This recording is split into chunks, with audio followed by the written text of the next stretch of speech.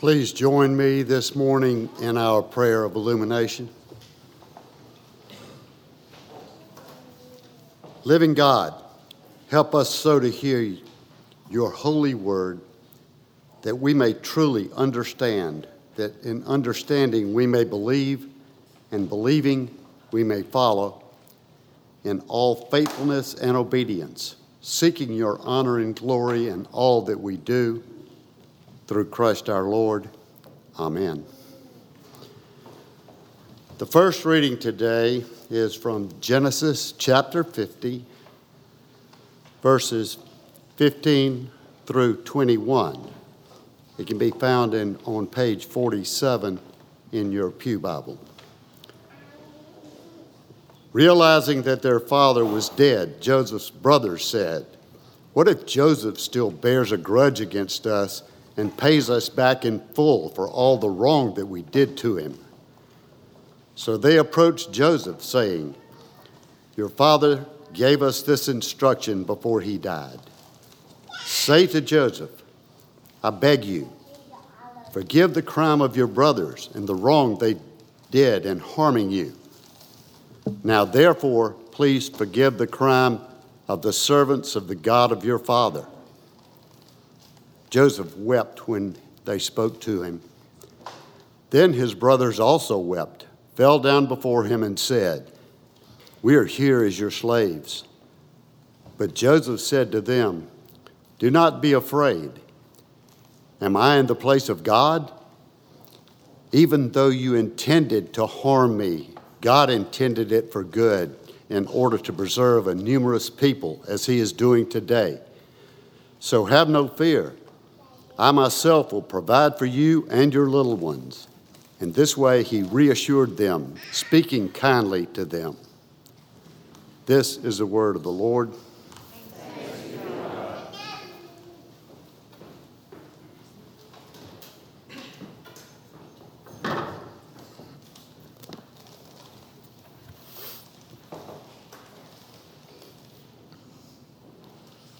Our New Testament reading this morning comes from the Gospel of Matthew, chapter 18, verses 21 through 35. Then Peter came and said to him, "Lord, if another member of the church sins against me, how often should I forgive? As many as 7 times?" And Jesus said to him, "Not 7 times, but I tell you 77 times. For this reason, the kingdom of heaven may be compared to a king who wished to settle accounts with his slaves. When he began the reckoning, one who owed him 10,000 talents was brought to him.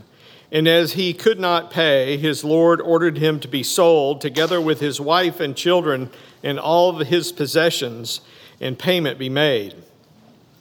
So the slave fell on his knees before him, saying, 'Have patience with me, and I will pay you everything.' And out of pity for him, the Lord of the slave released him and forgave him the debt that he owed. But that same slave, as he went out, came upon one of his fellow slaves who owed him 100 denarii. And seizing him by the throat, he said, 'Pay me what you owe.' And then his fellow slave fell down and pleaded with him, 'Have patience with me, and I will pay you.' But he refused. And then he went and threw him into prison until he could pay the debt. When his fellow slaves saw what had happened, they were greatly distressed, and they went and reported to their Lord all that had taken place.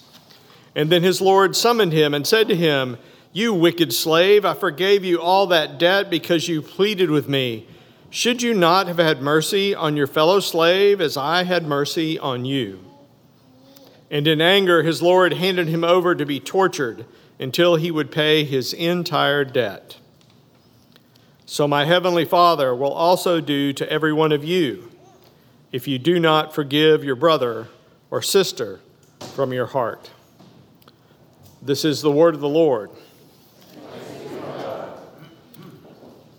Our reading today brings the 18th chapter of the Gospel of Matthew to a close.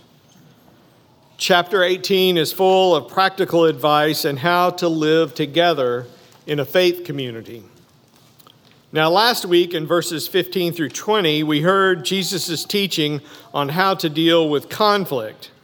And today we learn the next step, what to do once we admit that that conflict actually exists and that we're not just burying our heads in the sand and trying to pretend it's not there. So here is a quick review of Matthew 18, 15 through 20 from last week. In that lesson, Jesus plainly and without parables lays out a three-step process for addressing sin and conflict. He spells out how we are to behave as Christians and as Christians in a faith community when conflict arises. First, we must go directly to the person we are in conflict with and speak to them privately.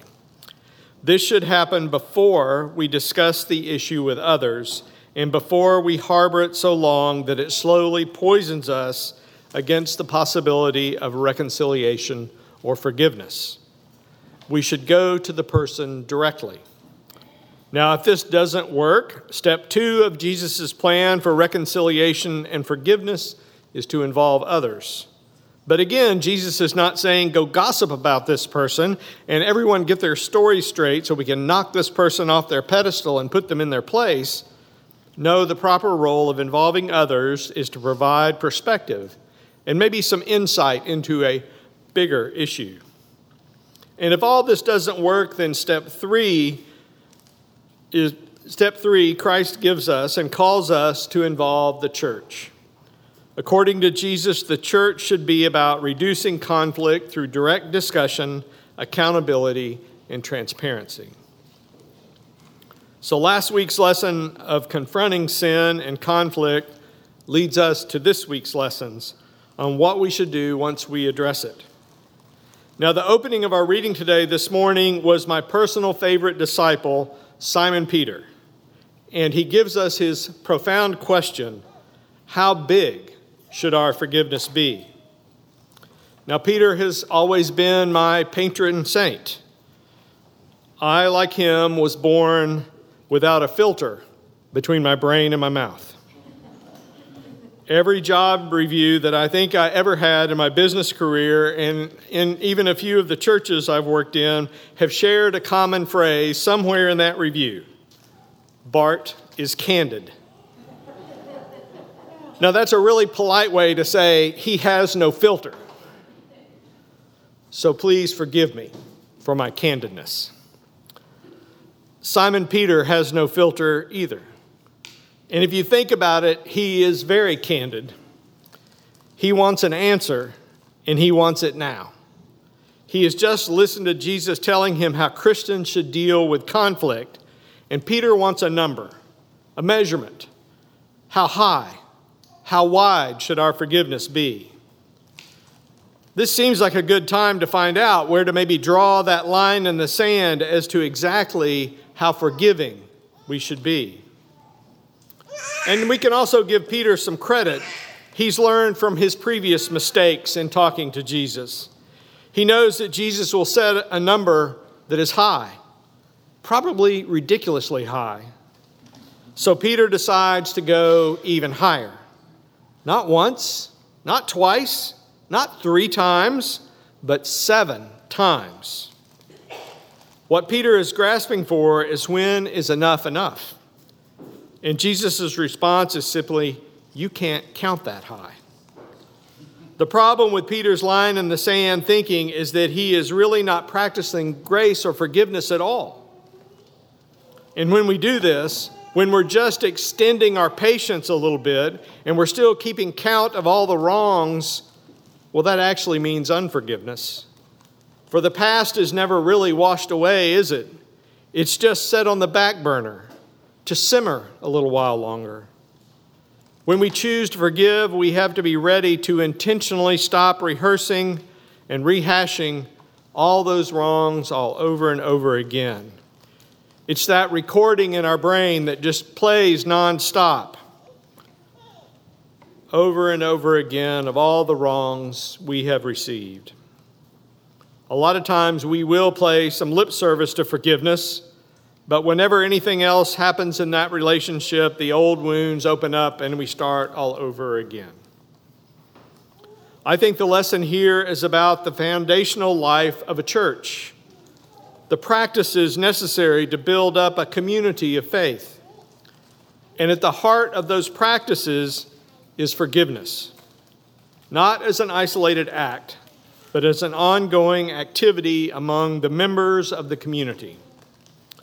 Just as Jesus' parable is about this small, intimate community, a king and his household, that context and the context that we're in is a community as Christians gathered together. There can be no limit on forgiveness because it is a never-ending practice that is essential to our faith life and our communal life, a life of the church.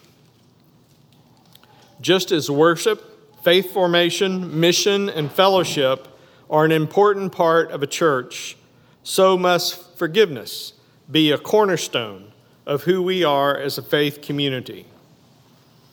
Now, obviously, we cannot ignore the deep pain of those who've been sinned against, and we cannot minimize the difficulties of forgiveness.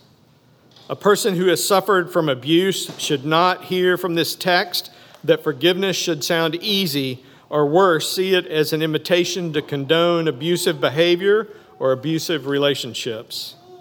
That is not the purpose of this text, and the preceding verses, I believe, guard against that interpretation. The forgiveness spoken of by Jesus in this passage is set within the communal process, a process that includes naming the sin, the repentance of the sinner, and where necessary, the community's response to both parties. For the community to create a safe place for the difficult discussions that will eventually come. It is challenging, a potentially public process that does not minimize the sin, and it provides resources to support and empower the one who has been sinned against. So only within this process does Jesus call us to forgive other church members countless times. The forgiveness Jesus calls for is inseparable from truth-telling and accountability. Now that's the theological part of it. But how might we communally live that faithfulness, that forgiveness in our life together as a church? A few weeks ago, I was at that modern crossroad marketplace of the world called Harris Teeter. So I was picking up a few things, and I spotted across the aisle a friend from the community who had recently lost his spouse after a sudden and brief illness. So after some fond greetings with each other, I asked him how he was doing. His grief was very raw. It was still very evident, bubbling up to the surface quite easily. He told me how his grief still rolled him, how simple things like going to the grocery store reminded him of his loss, how the other day he had received the monthly cell phone bill and it reminded him that he had to disconnect his deceased wife's cell phone. And there was still the question about her car. It still sat in the garage, unused. All the things the grieving have to deal with. But then he brightened up a bit and he said how much the support of his family and his friends and his church family had meant to him. And he had certainly felt the prayers of others surrounding him. Feeling connected to his church helped him get through each day, he said. So then I interjected a thought that I wrestle with all the time. How do people who don't have that spiritual support of a loving faith community, how do they handle the deep loss like he was experiencing? And he responded rather quickly that he had been pondering that same question himself.